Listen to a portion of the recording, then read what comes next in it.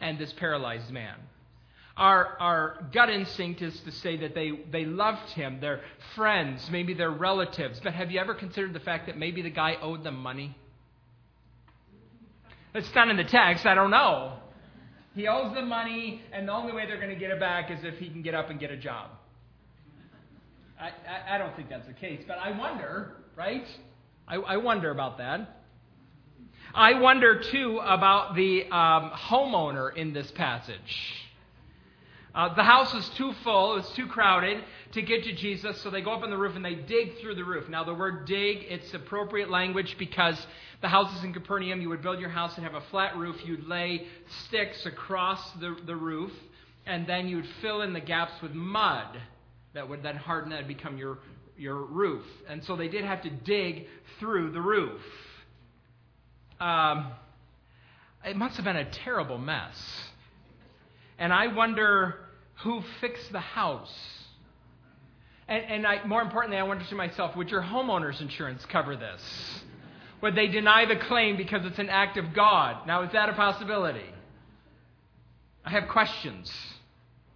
Regardless, the Bible doesn't answer any of those questions that I have. Jesus, though, in this story takes a very odd turn, and it's a turn that's so odd that the people that are listening notice how odd the turn is. Look at verse 5. It says, when Jesus saw their faith, he said to the paralyzed man, "Son, your sins are forgiven." Now, some of the teachers of the law were sitting there thinking to themselves, why does this fellow talk like that? He's blaspheming. Who can forgive sins but God alone? Immediately, Jesus knew in his spirit that this was what they were thinking in their hearts. Incidentally, also another sign that you are God. But he said to them, "Why are you thinking these things? Which is easier to say to this paralyzed man, 'Your sins are forgiven,' or to say, 'Get up, take your mat and walk'? But I want you to know that the Son of Man has authority on earth to forgive sins." So he said to the man, "I tell you, get up, take your mat, and go home." He got up, took his mat, and walked out in full view of them all. This amazed everyone. And they praised God, saying, "We have never seen anything like this." The logic of the story is not hard to follow. You can follow the logic of the story. The healing of the paralyzed man proves that Jesus has authority to forgive sins. It proves that he has divine power. It proves that he is God in the flesh. This is one of the places in the Bible we would go if we wanted to talk about the deity of Jesus Christ, that he is the God-man. We believe that about him. We believe that Jesus Christ is the God-man, fully God and fully man, or maybe even better, truly God and truly man, divine and human natures, united in one person. This is what we believe as a congregation about the Lord Jesus. And all of us who are members, we've signed the book, we've checked the box. This is what we believe together. And we believe that the God-man, this Lord, has the authority to forgive sins. That's what we believe. If that's true, then, and here we come to the question that I want to puzzle over today. If that's true, that we believe in this Lord, and that this Lord has the authority and the willingness to forgive sins, can you imagine hearing from the Lord Jesus himself, from his voice, "Son, your sins are forgiven"? If we believe that about him, then why is it that we, so many of us, are so bowed down with shame? Why do so many of us sitting in this room come in every week brokenhearted and discouraged, as if forgiveness can't really be that easy and it can't really apply to you? As if you're the member of the family of God that somehow snuck in through some sort of loophole and God's going to figure it out at some point in time. Because the good news of forgiveness can't be just that good, at least not for you. That's what we're going to talk about today. We're going to talk about shame. And we're going to approach it from the perspective of what we believe about the Lord Jesus. Do you remember several months ago? It wasn't several, it was like 2. We started going through the church's doctrinal statement. We've been moving through it section by section. It's not our normal practice, but we have been doing it together based on a suggestion made to me from a lecture by Carl Trueman. Carl Trueman was talking about Martin Luther. Martin Luther was a great reformer, a theologian, a teacher. He was also a pastor and a Bible teaching pastor. But one of the things he recognized is that his Bible teaching, one of the things that regular Bible teaching does not necessarily do, is that it doesn't lend itself to systematic doctrinal teaching. Luther's solution to the problem was to write catechisms, books of questions and answers that families were supposed to read and memorize that would teach them systematic truths from the Scriptures. We summarize our systematic truths in our doctrinal statement, and we're moving through it section by section. So far, we've talked about the Bible, we talked about the Trinity, we talked about God the Father, and today we're going to talk about God the Son. And every week, my goal, as we have been going through this, is to touch on 4 different questions. Number 1, what does it mean? That is, what does the words, what do they mean? Secondly, can you show this in the Bible that it's true? The third question I want to ask and answer is it believable?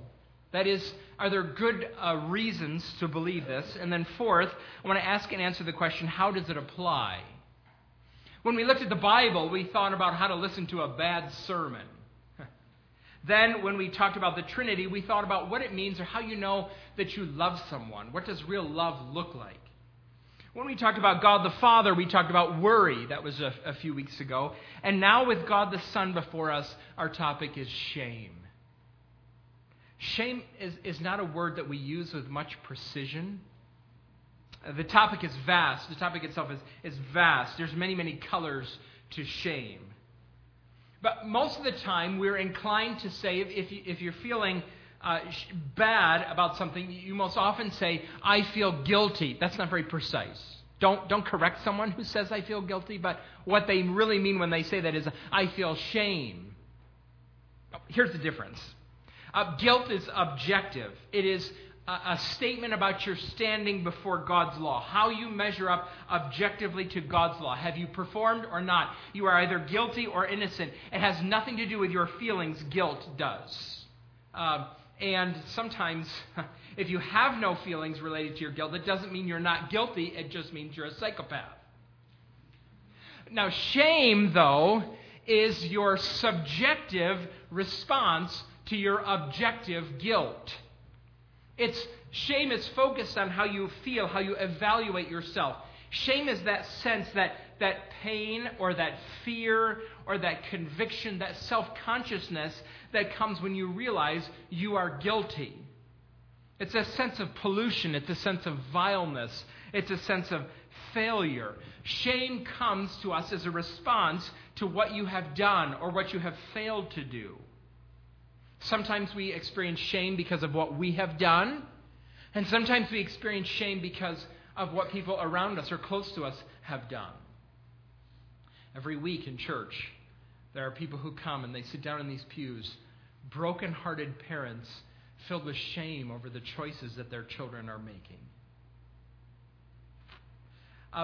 There are cultures, ours is not one of them, there are cultures where shame is the currency of that culture. Patty Toland, one of our outreach partners, is an expert in these cultures where shame is the currency. It shouldn't surprise you as a follower of Jesus that shame would appear regularly. The Bible says that our adversary, the devil, is an accuser. There's a soundtrack that he plays regularly in the minds of God's people, this slithering voice that whispers in your head, how can you think that God would forgive you for that sin that you just committed again? How many times are you going to confess that sin? Do you really think that God would still love you? If the people around you really knew what you were really like, they'd be horrified. They would kick you out. You stand and read that covenant, you don't measure up to that. God has favorites, I'm sure, and you're not one of them. Over and over and over again, you commit the same sin. You confess it and confess it and confess it. Do you think God is tired of your cheap tears? Do you recognize that voice? I learned this week one of the ways that shame manifests itself. It's terrible. I was listening to an interview with Justin Holcomb. Justin Holcomb is a pastor and an author, a counselor. and his area of expertise is in helping adults and children who are the victims of abuse. Men and women, both men and women, can be involved in marital abuse. They can be victims of marital abuse. Statistically, though, it is women that he deals with mostly who experience physical, verbal, sexual abuse within marriage. This interview was prompted by some of the controversies that have been in our news recently. Justin Holcomb said that a common thread among the women that he and his wife counsel, Christian women that he counsels who have experienced abuse in their relationships, a common conviction that these women have is that their abuse is ordained by God because of something that they have done. Because they had an abortion, or because they engaged in premarital sex, or because, like their abuser often says to them, they're not good enough wives so that they deserve the abuse, that God sent it to them to punish them for the terrible things that they have done, that they deserve to be abused. That's the terrible, accusing voice of shame. It's a horrible lie. Your marriage vows do not create room for abuse, and abusers need to be confronted, disciplined by the church, and reported to the authorities. But shame is a cruel master. We're going to talk this morning about what we believe about Jesus and how it confronts shame. In fact, here are 4 ways that what we believe about Jesus confronts our shame. We're going to read the doctrinal statement first, what it says. This is a section, I think 3 or 4. I can't remember off the top of my head. We're going to read this. It's on the yellow sheet that's in your bulletin. If you want to take that out, we're going to read that italicized paragraph in the middle. And then we're going to talk about what we believe about Jesus that confronts our shame. So let's read the paragraph, shall we? We believe in Jesus Christ, God's one and only eternal Son. Conceived by the Holy Spirit and born of the Virgin Mary, he is fully God and fully human. He lived a sinless life, died on a cross for our sins, and rose bodily from the dead. He ascended into heaven, where at the right hand of God the Father, he intercedes for us as our high priest and advocate. So what do we believe about the Lord Jesus that confronts our sin? 4 things. Number 1, we believe in his wonder as the God-man. We believe in his wonder as the God-man, that he is awe-inspiring, that he is awesome, that he is full of wonder. Just by nature of his being, we are drawn to worship and delight in and treasure him. Who is he? The first few lines of our doctrinal statement are devoted to describing his nature. Who is he? He is the God-man. He's God's one and only eternal Son who took to himself a human nature. Here's how Bruce Ware puts it. He writes it so well, I think. Whereas, he says, everything intelligent begins with whereas. You know it's going to be smart. Whereas the eternal Son of the Father, the second person of the Trinity, has no beginning and will have no end, the incarnate Son, the Son of David, the Son of Mary, the Messiah, had a beginning in time and space. This Son, Jesus the Christ, was brought into being through the power of the Holy Spirit as the divine nature of the eternal Son was miraculously joined together with a created human nature in the womb of the Virgin Mary. Did you get that? Of course you did. It's well put, it's well stated. Divine nature, human nature, fully joined together in one person. The best explanation of this is in a song that's in the book of Philippians in chapter 2. So turn to me in your Bibles, if you would, to Philippians chapter 2. The rest of the passages that we're going to look at are written on that yellow sheet, but I want you to turn to Philippians 2. This is a passage of Scripture we are well familiar with, and we read it often, and it is one of the best places, if not the best. Maybe John 1 would have or something in Colossians or Hebrews. But this is in the top of verses that speak about who Jesus is by nature. All right, we're going to read a couple of verses, and then we're going to talk about some key words in this passage, 4 of them that I want to show you. Philippians 2, verse 5. In your relationships with one another, have the same mindset as Christ Jesus, who being in very nature God, did not consider equality with God something to be used to his own advantage, something to be grasped, I learned in the King James. Rather, he made himself nothing by taking the very nature of a servant, being made in human likeness, and being found in appearance as a man, he humbled himself by becoming obedient to death, even death on a cross.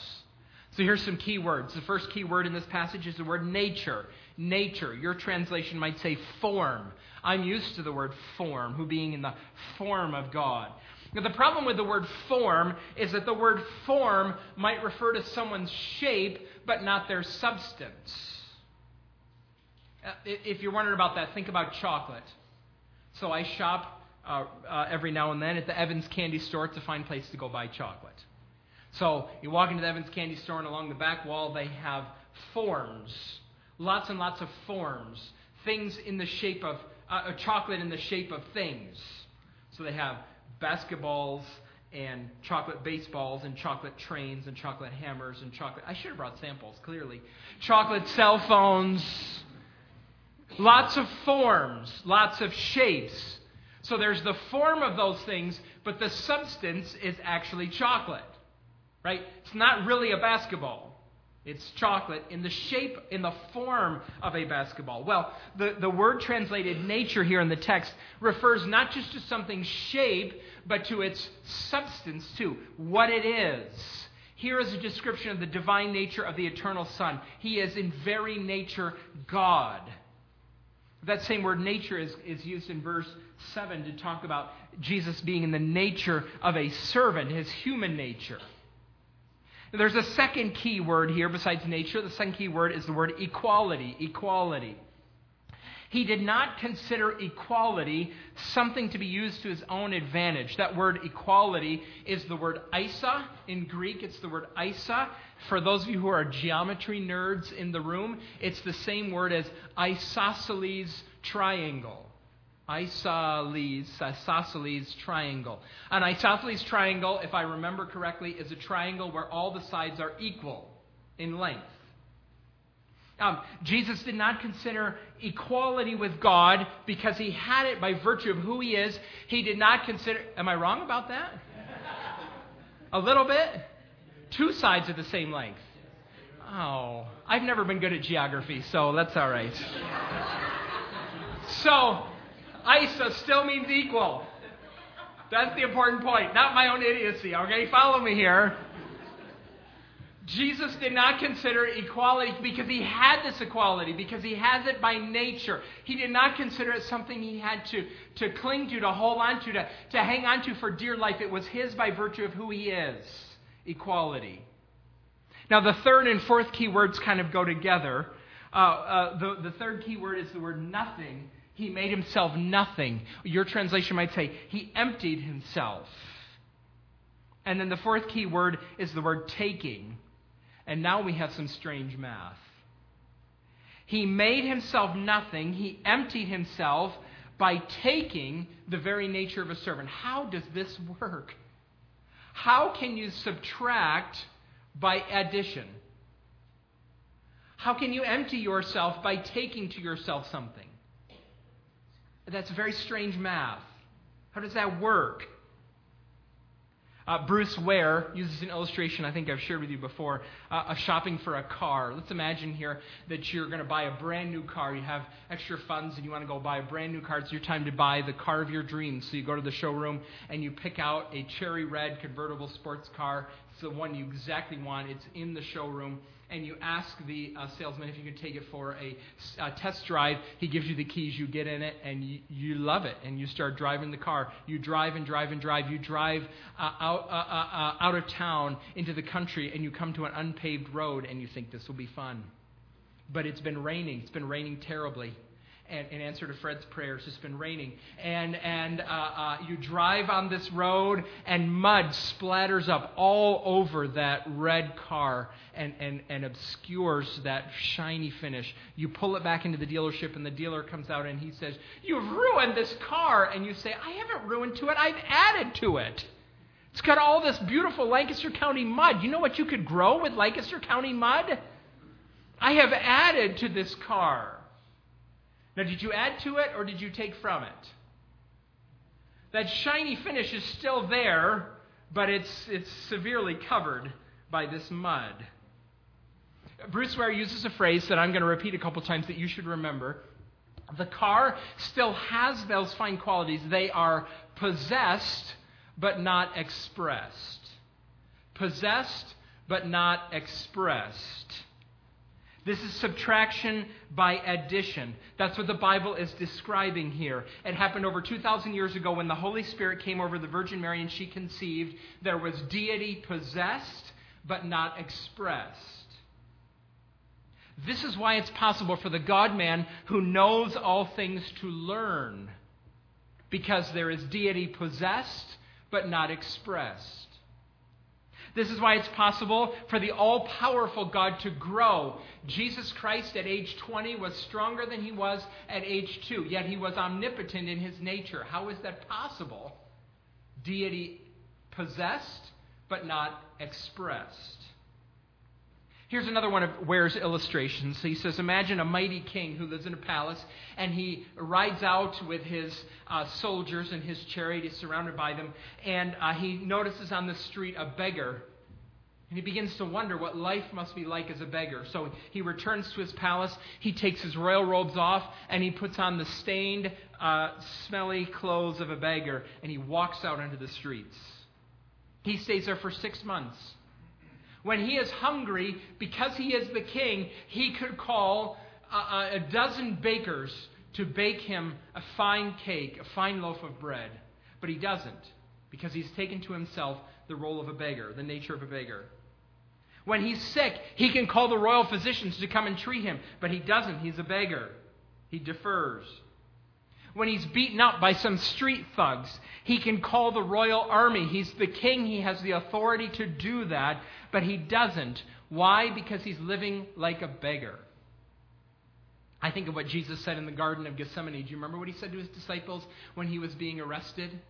He said to them, "Don't you think that I can call on my Father and he will at once put at my disposal more than 12 legions of angels? Don't you think I have that right because deity possessed but not expressed?"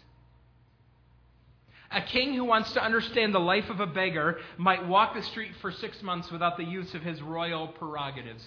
Philippians 2 tells us that the Lord Jesus came and became one of us so that he might become obedient to death, even death on a cross. And now Philippians 2 turns from this great description of the Lord Jesus, and it turns and it calls us to worship him, to wonder at him, to marvel, to be in awe of him. Therefore, God exalted him to the highest place and gave him the name that is above every name, that at the name of Jesus every knee should bow and every tongue confess in heaven and earth and under the earth that Jesus Christ is Lord, to the glory of God the Father. You know, shame is a very small feeling. It weighs very heavily upon us. I don't mean that it's not powerful. What I mean is it's a very tightly packed response. The focus of shame is very small. It's on you and who you are and what you have done or what you haven't done. But brothers and sisters, what Paul is writing about here in Philippians 2, he's saying, here is God the Son. Here he is. He's the God-man, the Lord Jesus Christ, the great joy of our faith, our great hope, our great expectation is that we're going to see him as he is, and seeing him we will be moved to wonder, to awe, to reverence, to praise. He's so big that our shame becomes small. Small compared to him. It's strange when we gather to worship. Don't you walk in sometimes and you sit down and you think to yourself, I don't feel like worshiping today? And the Lord Jesus is very small in your mind and heart when you sit down here. We have to work sometimes at this. We have to work sometime to remind ourselves. This is one of the curses of being wealthy people like we are in the United States. We have so many things to distract us, and the Lord Jesus can become very small. And one of the reasons that we gather together with one another is to say to each other on a regular basis, oh, the Lord Jesus is magnificent. He's awesome. He's full of wonder. Shame doesn't have the room to oppress you in the face of the bigness of the Lord Jesus Christ. So there is his wonder. Now let's move on this morning. What else is true of the Lord Jesus that confronts our shame?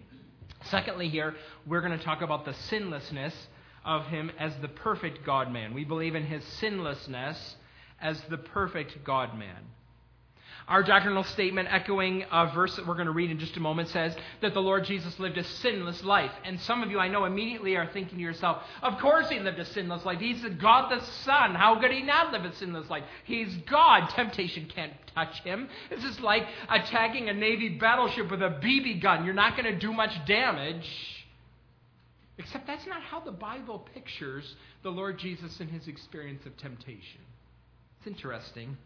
Look with me at Hebrews chapter 4, verse 14. It's written down there. Hebrews 4, 14 and 15. The text says, therefore, since we have a great high priest who has ascended into heaven, Jesus the Son of God, let us hold firmly to the faith we profess. For we do not have a high priest who is unable to empathize with our weaknesses, but we have one who has been tempted in every way, just as we are, yet he did not sin. Now we're going to skip down to Hebrews chapter 5, verses 7 through 9, and ask yourself, how was it that the Lord Jesus did not sin? How is it that he didn't do that? During the days of his life, of Jesus' life on earth, he offered up prayers and petitions with fervent cries and tears to the one who could save him from death. And he was heard because of his reverent submission. Son though he was, he learned obedience from what he suffered. And once made perfect, he became the source of eternal salvation for all who obey him. Fervent cries and tears. Does it sound like a battleship and a BB gun? Not really. We don't have a lot of time to talk about this, but I think that the reason I believe that the book of Hebrews tells us to fight sin like Jesus is because Jesus fought sin as an expression of his humanity in dependence on the Father and the power of the Holy Spirit.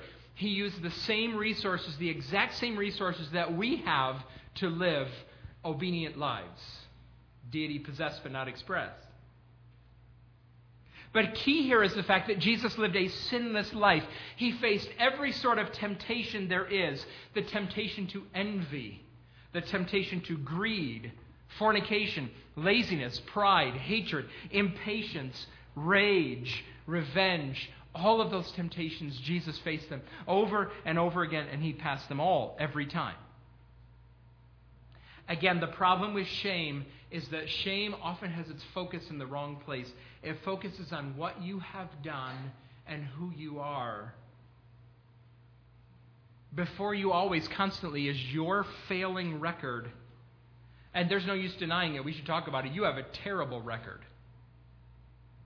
Don't minimize it. Let's not pass over this. The Bible is graphic about this. Because you're made in God's image, every person has inherent dignity, and you have inherent dignity being made in God's image. That's true. But your record is deplorable. You have been hateful and hypocritical. You've been selfish. You've been self-centered. You are mean. You've been degrading.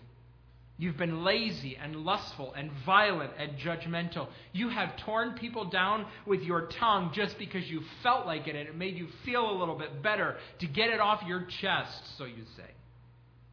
You've been haughty. You've been perverse. Your record is terrible. It's worse than you know. No one is able to stand before God because of his or her record, including you and especially me. There is only one record that passes muster. There's only one set of footprints that have been left on the planet that have been unstained by sin, and they were the Lord Jesus. It's only him. It's only his record. If you're ashamed of your record, you should be ashamed of your record because it's terrible. But the good news is that when you turn to God by faith, he credits you with Jesus' record, his perfect record. I want you to imagine it's time for a race. Going to run a spiritual marathon. There's only two contestants, you and Jesus. So get up to the starting line, bang, the pistol sounds, and Jesus starts the race. He could finish it because he is the God-man, he could finish it in record time. In fact, he could turn time backwards and finish the race in negative time. He could do that. But he runs it just like a normal human being. Except his race is perfect. His stride is just right. He takes the water that's offered to him at all those stations and he keeps himself perfectly hydrated. He leans into the hills just right, and he doesn't get off pace when he's going down them. He sweats. He groans sometimes. Looks like he hits the wall once or twice. But he keeps going, and he runs a perfect marathon like no one has ever run. Now, what happened to you? Bang! The gun sounds, and you fell over because your shoelaces were tied together. And you were so impressed with yourself, you were waving to all your friends. Well, actually, you were trying to take a selfie, and you started, and you hit the ground, and you didn't break your fall, so you broke your nose, and you scraped up your head. But you get yourself arranged, and you start running backwards, right? Because you think you're that awesome. You're going the wrong way. Someone comes, they get you going in the right direction, and you go about half a mile, and then you throw up the Cocoa Puffs that you had for breakfast.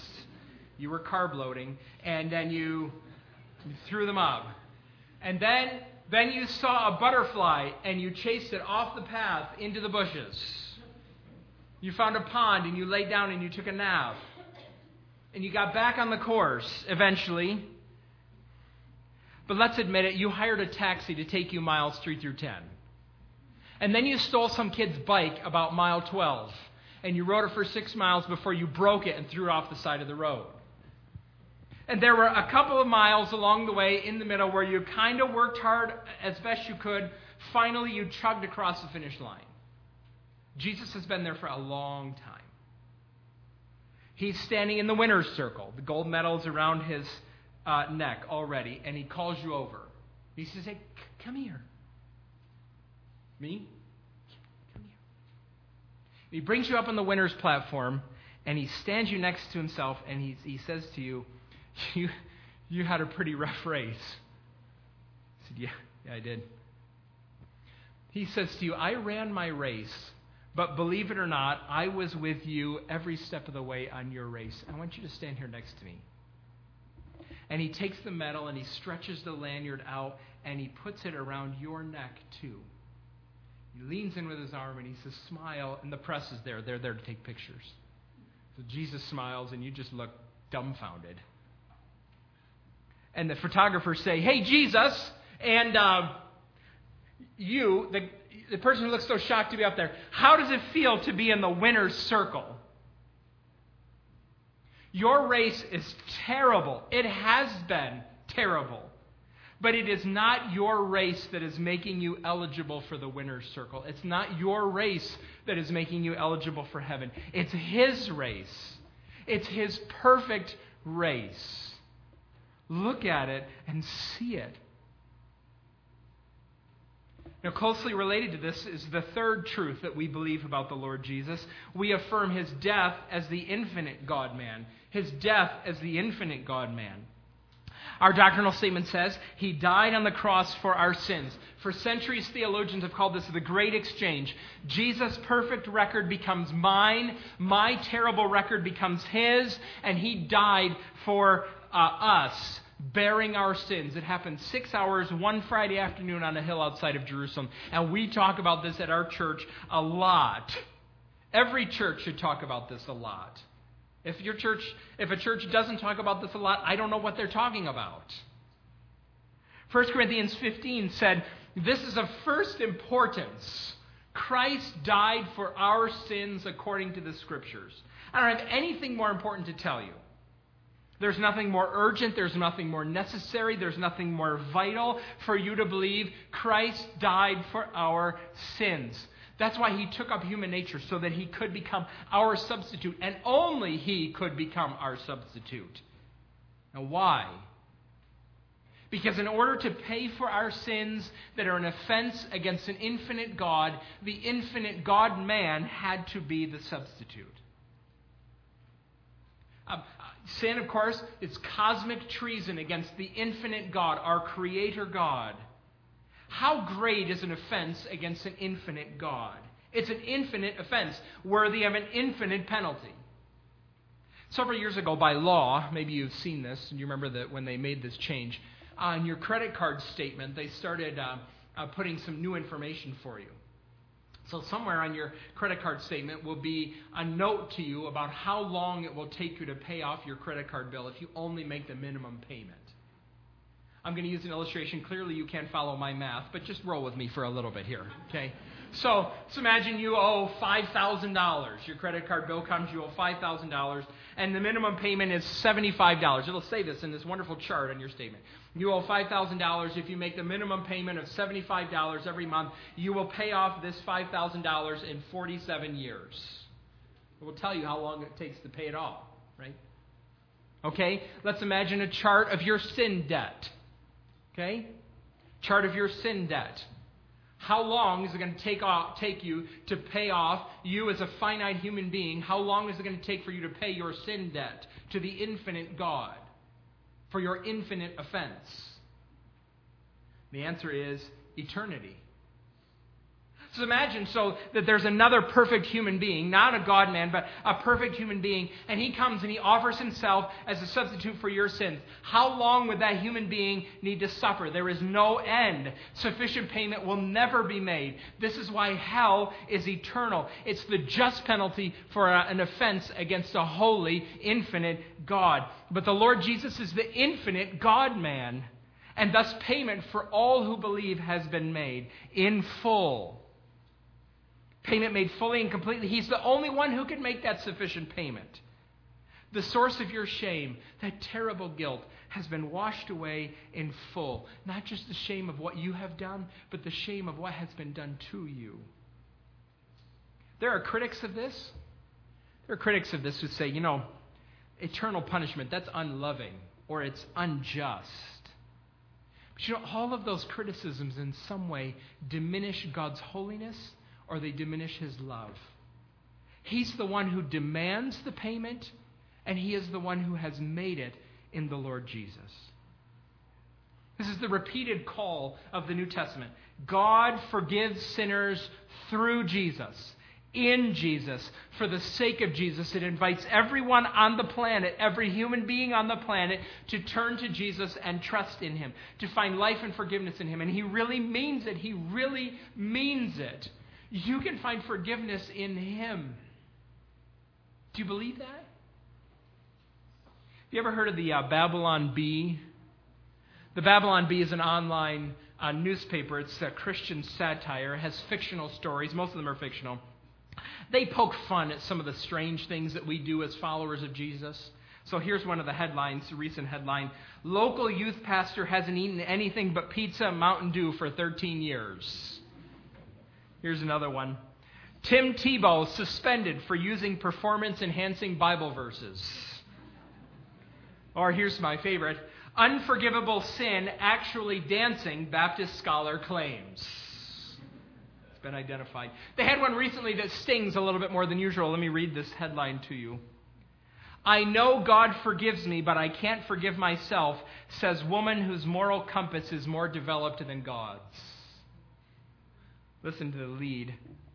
Aurora, Indiana. While she understands the entirety of her forgiveness in God's eyes, granted by the shed blood of Jesus Christ, which absolves her of any and all guilt now and forevermore, while simultaneously imputing her with the very righteousness of God the Son, local believer Kim Calhoun, due to her incredibly developed sense of morality, which eclipses even God's, revealed to sources Thursday that she cannot forgive herself for her past transgressions.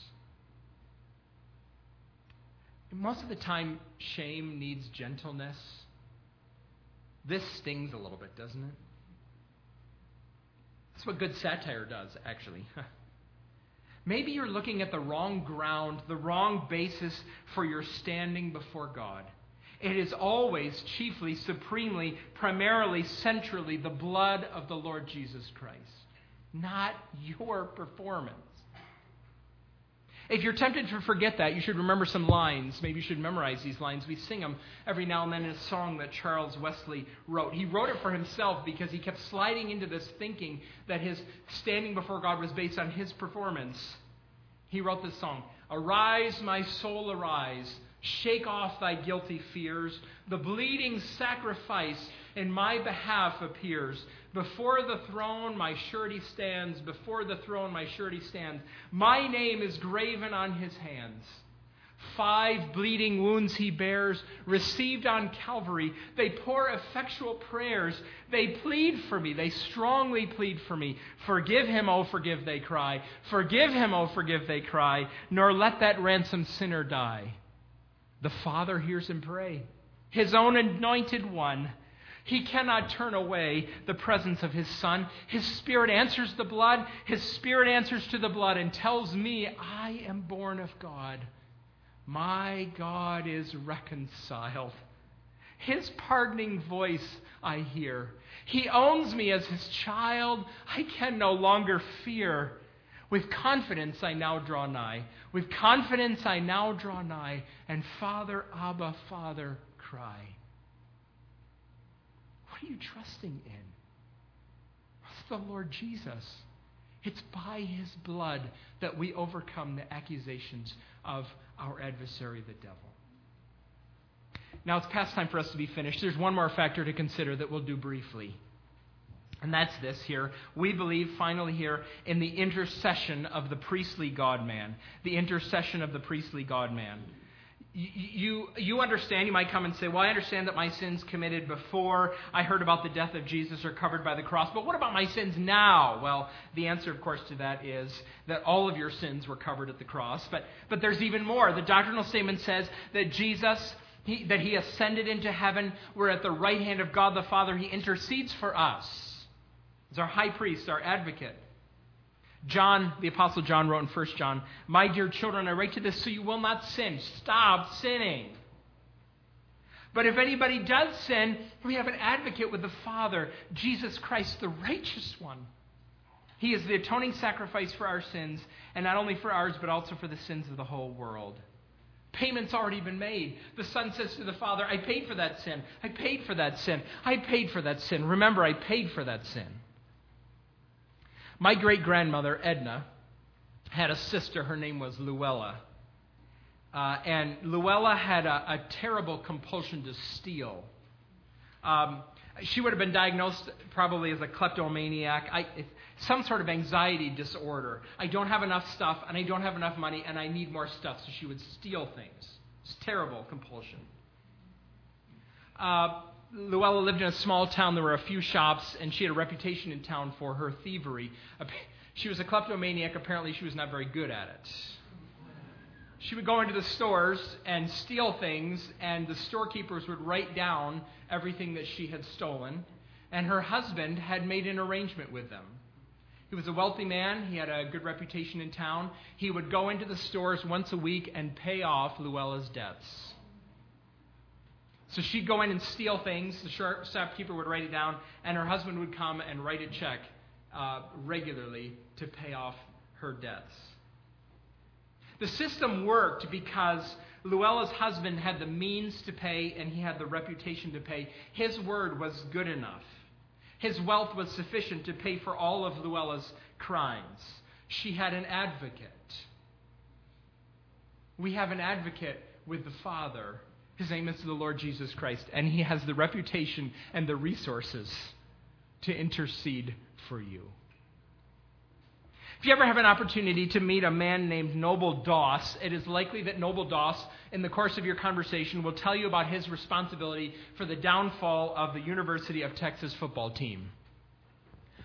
Noble Doss played for the team in 1941. He was a receiver on the team. They had a perfect season, and they were headed to the national championship. That one fall day, though, in 1941, they played Baylor University. Noble Doss was running. There was nothing between him and the end zone. He was in a perfect position, and the Longhorn quarterback, threw the ball to him. Noble Doss reached up to grab the ball, and it went between his hands, hit the ground. At that point in time, the Longhorns were ahead by 7 points, but Baylor got the ball. They scored. They scored again. They won the game, and the Longhorns didn't go to the Rose Bowl. Noble Doss lived an exemplary life in many ways. He went on to, he got married, he became a father, a grandfather. He served in the Navy in World War II. He won 2 NFL titles with a little team that plays in Philadelphia. He's in the Texas High School Hall of Fame, Noble Doss is. But he told an interviewer not that long ago that he thinks about that dropped pass every single day. 50 years after he dropped the pass in 1991, he met the new coach of the Longhorns. And as he told the coach, he met this guy for the first time. He's introducing himself, and he told him about that pass that he dropped, and he was weeping when he was talking to him about it. Do you think Noble Doss is a silly man? I bet you have memories like that, don't you? I don't think that this sermon will help you erase every memory that you have. Our accuser brings them up a lot. He'll bring them up to you a lot. But what I do hope is that the last few minutes has helped you know what to do with those thoughts when they come back to your mind. Bury them. Do it over and over and over again. Bury them under Jesus' perfect record. Bury them in his substitutionary death. Bury them in his intercession as our high priest.